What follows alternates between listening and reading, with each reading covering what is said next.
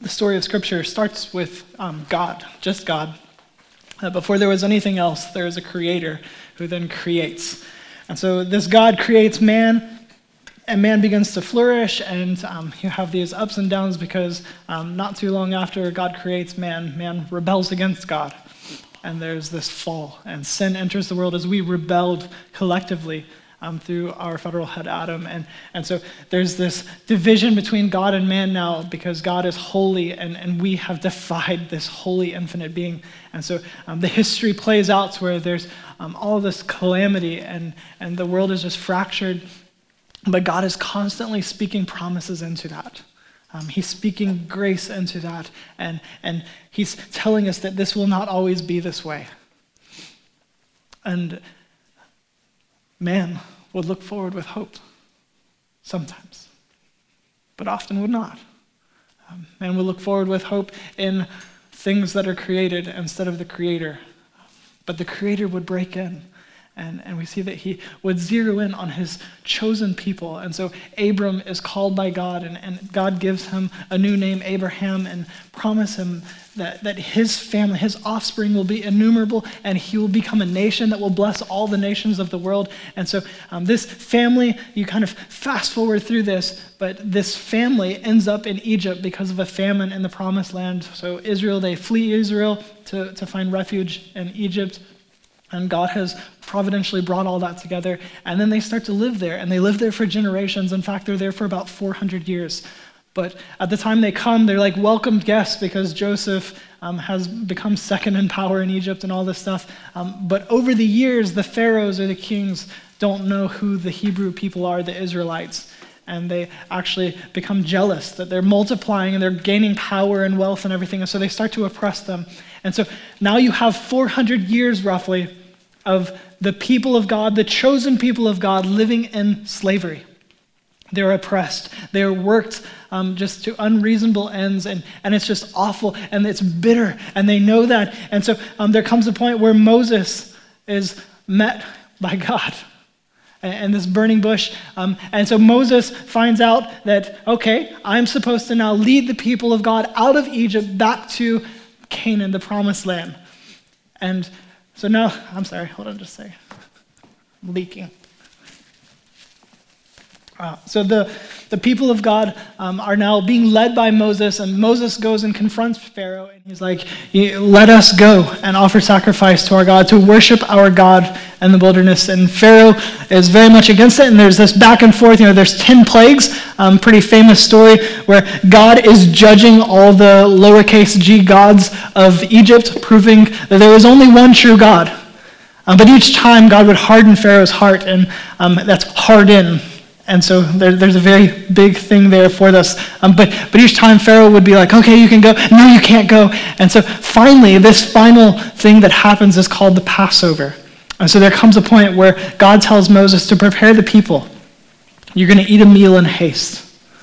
But before you eat that meal, the lamb that you're going to eat, you're going to slaughter. You're going to sacrifice that lamb, and you're going to take this hyssop branch, and you're going to smear the blood all over the door frame to your house. Because the angel of death is coming.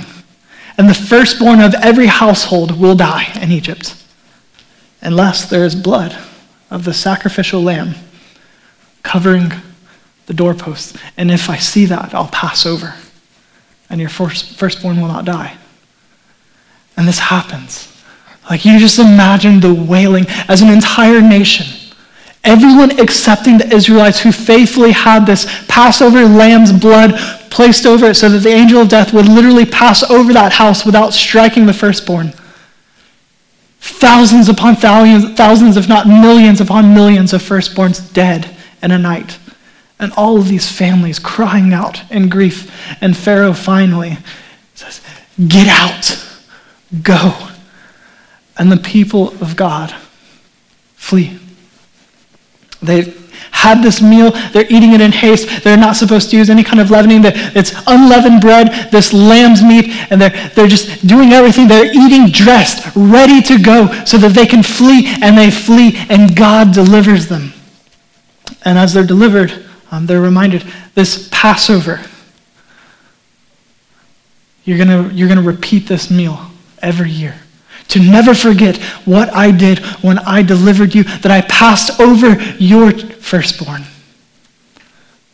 But I struck the Egyptians so that I could save you, I could rescue you, I could pull you out of that, I could free you from slavery. And so every year, the Jews would have this celebration, this meal, this Passover meal where they would remember, because of this annual observance for all generations was given to them, this Passover meal. And so why would God say you need to do this forever? Indulge this Passover meal annually. Don't miss it. It's important. Continue on through all generations. Why would God establish this kind of Passover observance? It's because we all have a tendency to forget what we need to really remember. That's just how we are as humans. We tend to forget the very things that we need to remember. And so as we continue in our exploration of the gospel according to Mark, calling this series, This Changes Everything, we are in Mark chapter 14. We're going to be starting in verse 22. And leading up to this, Jesus is now in what we call Passion Week. So this is the week when he enters Jerusalem and does some teaching. And so we see in the text leading up to this that he has taught a lot about the end times, what to expect, some things that are happening. He predicts the destruction of the temple, which we saw actually happen in AD 70. And so he's doing all these things that are just really jarring a lot of people. And the religious leaders are like at this kind of frantic fever pitch, like he's got to die. And there are all these plots. Judas Iscariot, the betrayer, Judas has decided that he's going to betray Jesus for 30 pieces of silver. And so he's made this arrangement with the religious elite that I'll betray him. And so all of this is kind of in the works. And Jesus says the Passover is coming.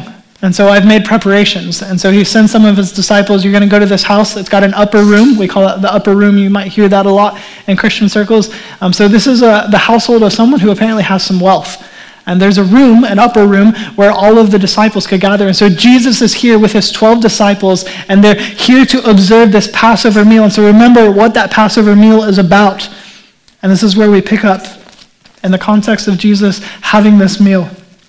It says, verse 22, as they were eating, he took bread, blessed and broke it, gave it to them, and said, take it. This is my body. Then he took a cup, and after giving thanks, he gave it to them, and they all drank from it. He said to them, this is my blood of the covenant, which is poured out for many. Truly I tell you, I will no longer drink of the fruit of the vine until that day when I drink it new in the kingdom of God. After singing a hymn, they went out to the Mount of Olives. This is the institution of what we call the Lord's Supper. It's also known as communion or the Eucharist. But Jesus is transitioning here this ongoing meal that is full of symbolism, the Passover meal, into a new memorial meal full of symbolism. And so understand, he is not saying we no longer do this meal. He's not eradicating it. He's reinventing it. He's giving a further explanation, further meaning and significance to this. And so he's doing these things. And you just imagine what that was like, because this original meal is this Passover as a memorial for God's people of the Exodus. And Exodus means fleeing or being drawn out, that God has delivered the Israelites from their slavery in Egypt. He has freed them. He's pulled them out. He has saved them. He has rescued them. And so this meal is to be a reminder to them every year of what God did in rescuing them, in helping them, getting them out of that enslavement. And so it's full of these symbols. There's the lamb. You're going to eat lamb. And this lamb, having been sacrificed like the lambs who were originally sacrificed, and the blood was put over the doorframe so that the angel of death would pass over without killing the firstborn. So you eat lamb every year for this meal to remember that there was a lamb who was sacrificed so that your firstborn would not die. And then there would be this unleavened bread, this bread made without yeast. There's no starter in it, and I had to look up what a starter is. Chris gave me some notes this week. I'm like, I don't cook a lot, but the idea is like there's nothing to help the bread to rise. And this bread, again, because there's such an urgency to them getting out, you made this bread unleavened. There's no time for that. And so, again, every year, they would take the leaven out of their house for the 7 days leading up to this, and they would eat this unleavened bread. And made in haste. So they would remember and be reminded of the haste with which they had to prepare, eat, and then depart to flee as God saved them with his sovereign hand to draw them out. And there would be bitter herbs. These bitter herbs would be a reminder to them of the bitterness of their enslavement, that their oppression was harsh. And so they would eat, and the taste would be this experiential thing to remind them of how bitter their lives were before God saved them. And at this point, tradition had added on some elements that were not bad things, but were just in addition to what Scripture actually prescribed and required of them. But there were these 4 cups of wine. Like, it's a party. Wine was something that you brought out on special occasions, or it showed that you had wealth, you had status, or this was a time of significance. And so for this Passover meal, they had 4 cups of wine, and this was to represent the 4-fold promise that God made to Moses about delivering Israel. And so you again imagine that they're seated around this table, or they're actually inclined or reclined. It's probably in keeping with the culture. It's a Roman triclinium. And so these low-lying tables, because they didn't tend to have seats like we do, they'd have these mats or couch cushions essentially, and they would lie on their side and eat there kind of around this 3-fold table to where a server could come into the midst. And I look forward to one year when we get through, particularly the Gospel of John, just explaining like how beautiful that picture is. But here they are, and it's the Passover meal. So you have these symbols, these elements. There's lamb. You have these 4 cups of blessing the promises. You have the bitter herbs. You have the unleavened bread, and they're here and they're eating. And Jesus, knowing better than any of them what all of this represents, and they're to remember these things, and they have things that they would pray and they would say, and they would discuss the history of how God saved the Israelites. And now Jesus takes the bread and this cup and says, well, actually, this is my body, and this is my blood. What? So this is a new supper. This is the Lord's Supper. He's instituting what we would call an ordinance or a sacrament. This is one of the 2 things that Jesus commanded us as a church. You do these things. You baptize and you partake of the Lord's Supper. And we do these things to remember him because he gives greater meaning, and there's symbolism still there. And so we look at that and we think, okay, this is just a continuation, but kind of a reorientation of the Passover meal. So where's the lamb? Like, why do we have the bread and the cup, but we don't have the lamb anymore? What happened? Where's the lamb? Well, Jesus is the Lamb of God. When John saw him, he said, behold, the Lamb of God who takes away the sin of the world. Jesus himself is there as the Lamb. And then he takes this cup, this wine, and it's the blood of Jesus poured out for many, he said, that now atones for us like that Passover lamb. That there once was a literal animal lamb who died, who was slaughtered, and the blood of that lamb covered the doorpost so that the firstborn would not be killed and the angel of death would pass over. And Jesus is saying, I am that lamb. I must be slaughtered so that my blood can cover for you, so that the wrath of God would not be poured out on you. Jesus is the Passover lamb. And we have this cup with the blood, showing that blood that covers us. And I don't want you to miss, he says this is the cup or the blood of the covenant. What is the covenant? What reference is that? What is this covenant? In other Gospels, we see Jesus actually use the term, and some translations and manuscripts actually include it here, the new covenant. And this is direct language to tie us back to what the prophets foretold. If you go back to Jeremiah chapter 31, the people of God have been given these covenants. And so there's a covenant established. The covenant is just always how we relate with God. And so God would call his people to himself and say, this is our covenant. Here are the terms of how we will be in this covenant relationship. There's a promised blessing for obedience. There's a curse to come for disobedience. And so if you are obedient, you are blessed. If you are disobedient, you are cursed. And he warns them over and over again. And each time he's like, you're going to fail. And there's going to be just... It's consequences that are just and are coming. The Assyrians, the Babylonians, they're going to come, and you're going to go back into your bitterness, into enslavement, just like I drew you out of Egypt. If you turn from me, you'll get what you're asking for. And so the Israelites, history plays out, they fail over and over in these covenants. They fail to meet the terms of the covenant and the law as we know it. that these are the things we are to do to rightly relate with each other and with God, and we just fail over and over. And we know that the point of the law is to show us that we cannot keep the law and to be an expression of God's holiness. And so we don't discount the law, we don't just nullify it, but instead we say that is something we should strive for. But now we realize that its real function was to show us we cannot keep it. And the prophets, while the people of Israel are going back into bitter enslavement, they've been conquered by the foreign nations, they receive this new promise prophetically. This new covenant is coming, and I want to read it to you and just let this sink in. If you've never heard this, this is what thousands of years prior was promised about what Jesus would do and what Jesus is referencing when he says, this is the blood of the covenant. What covenant? It is this new covenant. And this is what it says. Look, the days are coming. This is the Lord's declaration. When I will make a new covenant with the house of Israel and with the house of Judah. This one will not be like the covenant I made with their ancestors on that day. I took them by the hand to lead them out of the land of Egypt. My covenant that they broke, even though I am their master. The Lord's declaration. Instead, this is the covenant I will make with the house of Israel after those days. The Lord's declaration. I will put my teaching within them and write it on their hearts. I will be their God, and they will be my people. No longer will one teach his neighbor or his brother, saying, know the Lord, for they will all know me, from the least to the greatest of them. This is the Lord's declaration. For I will forgive their iniquity and never again remember their sins. Who does every bit of that covenant? God. He says, I will do this.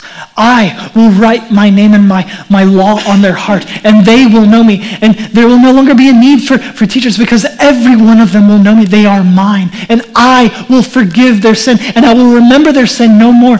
All of it is God doing every bit of it. And you're like, what kind of covenant is that? And so you imagine the people of God receiving this covenant and saying, like, a new covenant is coming. It's not here yet, but a new covenant is coming. And in this new covenant, it's not going to be like the old covenant. So there are bitter consequences for not keeping it. In the new covenant, every bit of it is just, God does all this. And what do you do on your end? You're just mine. You're forgiven. I'll take care of every bit of it. What? And then here is Jesus at this meal saying, this is my blood of the covenant, which is poured out for many. This is how, because his blood covers us. It atones. It's this hiding of us. It covers our sins. That is how we are forgiven, by the blood that was shed for us. This beautiful new covenant. And then there's the bread. And the bread Jesus takes, and he says that it is his body. His body broken for us. That we're to eat the bread and remember the body of Jesus. All of this is pointing to Jesus, and that he has done this to save us. The shedding of his blood, the breaking of his body, him nailed to a cross, dying. That is our true Passover. That is our true freedom, our rescue. That the Exodus story is all of our story. We may not be in a foreign nation enslaved, but we are deeply enslaved to our sin. Before Jesus comes and he rescues us, God sovereignly reaches in and gives us life and freedom and draws us out of that enslavement.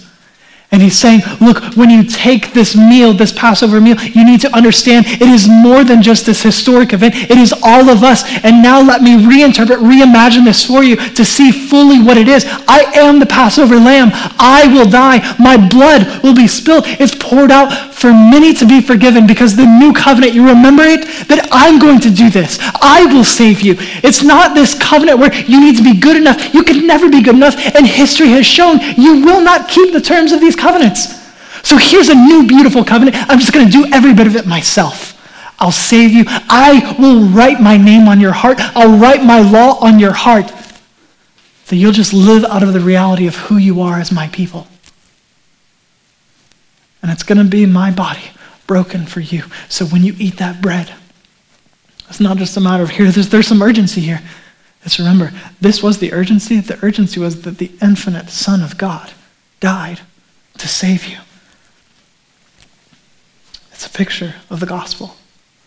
As a church, when we come to the table to observe this Lord's Supper, to eat this bread and drink from the cup, we must remember that this is to remember and proclaim the gospel.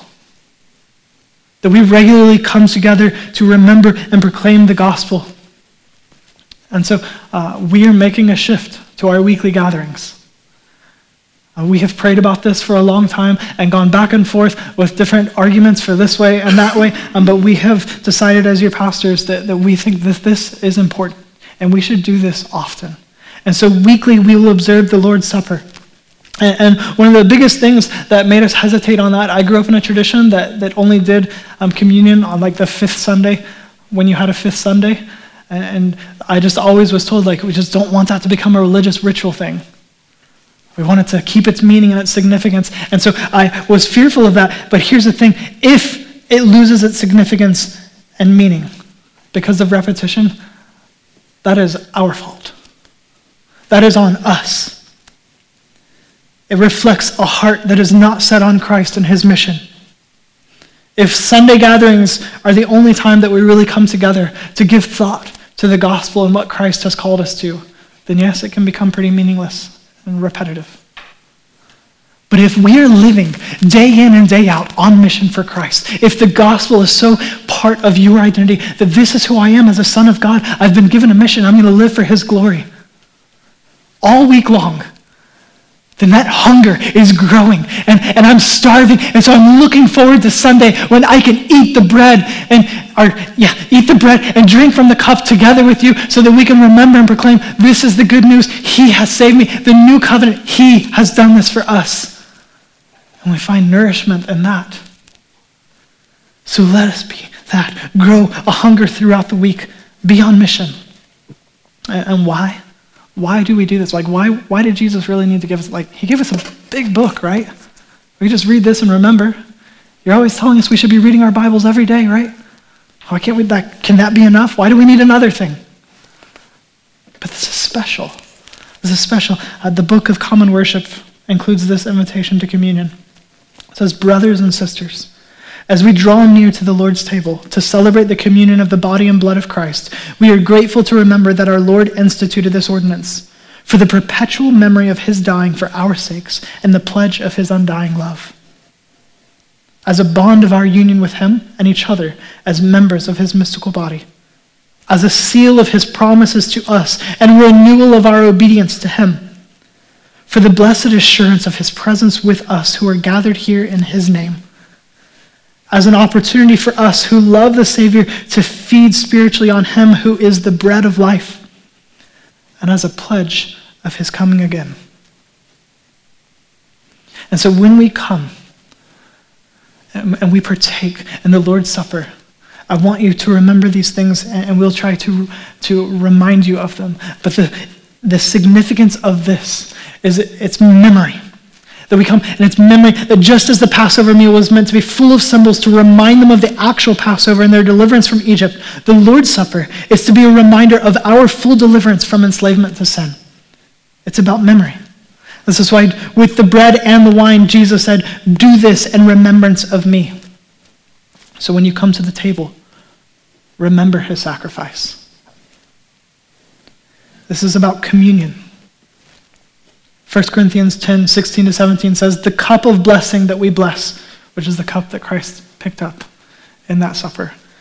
The cup of blessing that we bless, is it not a sharing in the blood of Christ? The bread that we break, is it not a sharing in the body of Christ?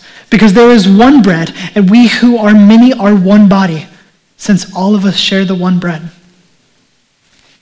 When we come to the table, we come together. Every one of us. We come together, all in need of the same Savior, the same salvation, secured the same way for every one of us. And so we come in grace and love for each other, seeing the grace and love of our Savior to be united. This is about presence. The presence of God as we look upon, we feel the elements, these tangible things that are symbols. We know that Christ is truly present. Charles Spurgeon said it like this: he comes to us at the Lord's Supper in a way more real than our simply remembering him or simply being granted his grace. Christ is indeed present to us at the Lord's Supper, but not according to the flesh. His presence is a personal presence. This is not some sort of spiritualized presence, but rather a presence through the Holy Spirit. That He is with us. This is about assurance. We come to the Lord's table to be assured because we have doubts. And let's be honest, we all have doubts. If you have no doubts, you also have no faith. To have faith is to have some level of doubt, or it would not be faith. But we come regularly to the Lord's table to be assured in our doubting. We come to the table wherever we are, no matter how far you have run, no matter how filthy you are, we run back directly to God. And we see Him at the table and we know He's available for us.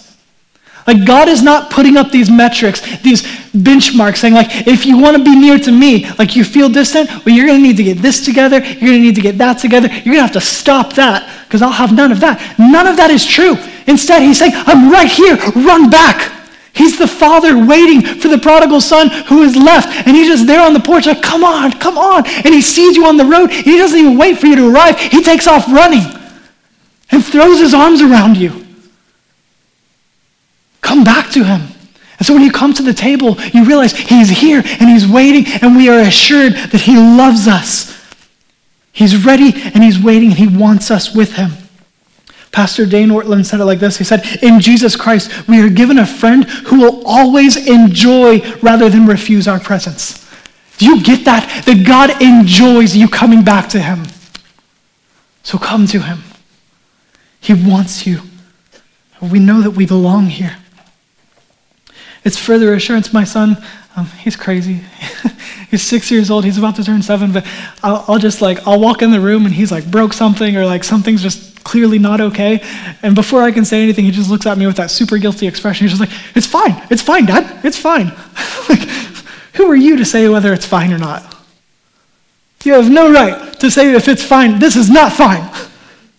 When we come to the table, it's our way of hearing our Lord say, it's fine. And why? Because it's the new covenant that He has done this for us. And so we come, it's entirely grace. We don't deserve this. But then we hear our loving Savior say, it's fine. You get a message from the doctor saying, bring Dad, because we need to talk. And when your friends are just betraying you left and right, your spouse is mouthing off, whatever it is, whatever the hard things are in your life, whatever calamity, self-inflicted or not, you come to the Lord's table and you hear and you remember, you're reminded that Jesus stands there saying, it's fine, I have you. That maybe you started to fixate too much on the other things of this world, and you need to come back and see this picture of the gospel and realize, you know what, in light of eternity, I have everything I need. It is fine. I eat this bread and I drink this cup, and I can sing, it is well. It's well. Everything is fine. We live for Him and His mission. If we die, just gain. It's fine. And then lastly, this is about proclamation. That we proclaim. 1 Corinthians 11:26, as for as often as you eat this bread and drink the cup, you proclaim the Lord's death until He comes. This is our commission. This is what we live for. To make much of Him. That He loves us, and we get to share this good news with everyone. And so in the Lord's Supper, we proclaim this gospel, this good news that Christ has died, and He is risen, and He stands as a Savior ready and mighty to save.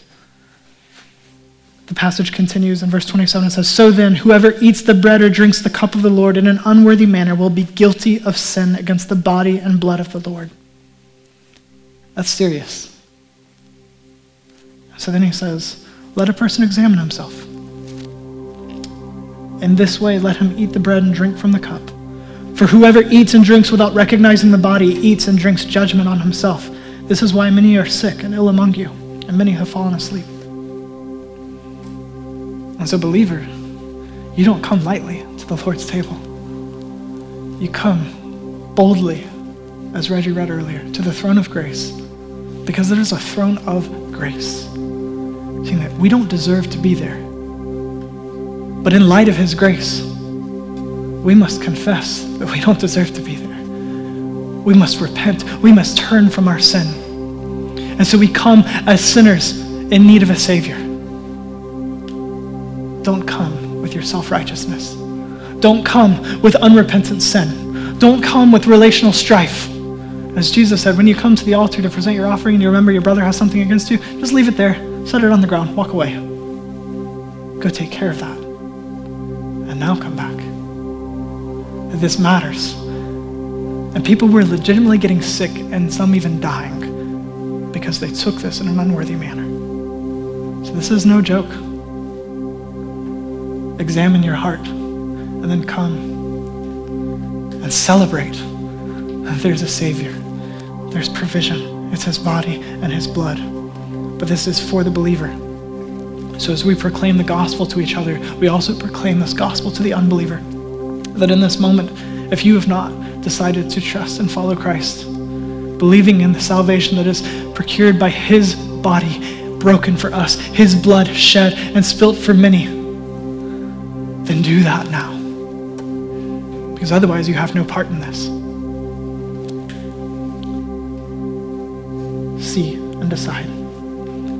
And lastly, I just want to say, every week when we come to the Lord's table, I hope you hear our King, our God, and our friend gently calling you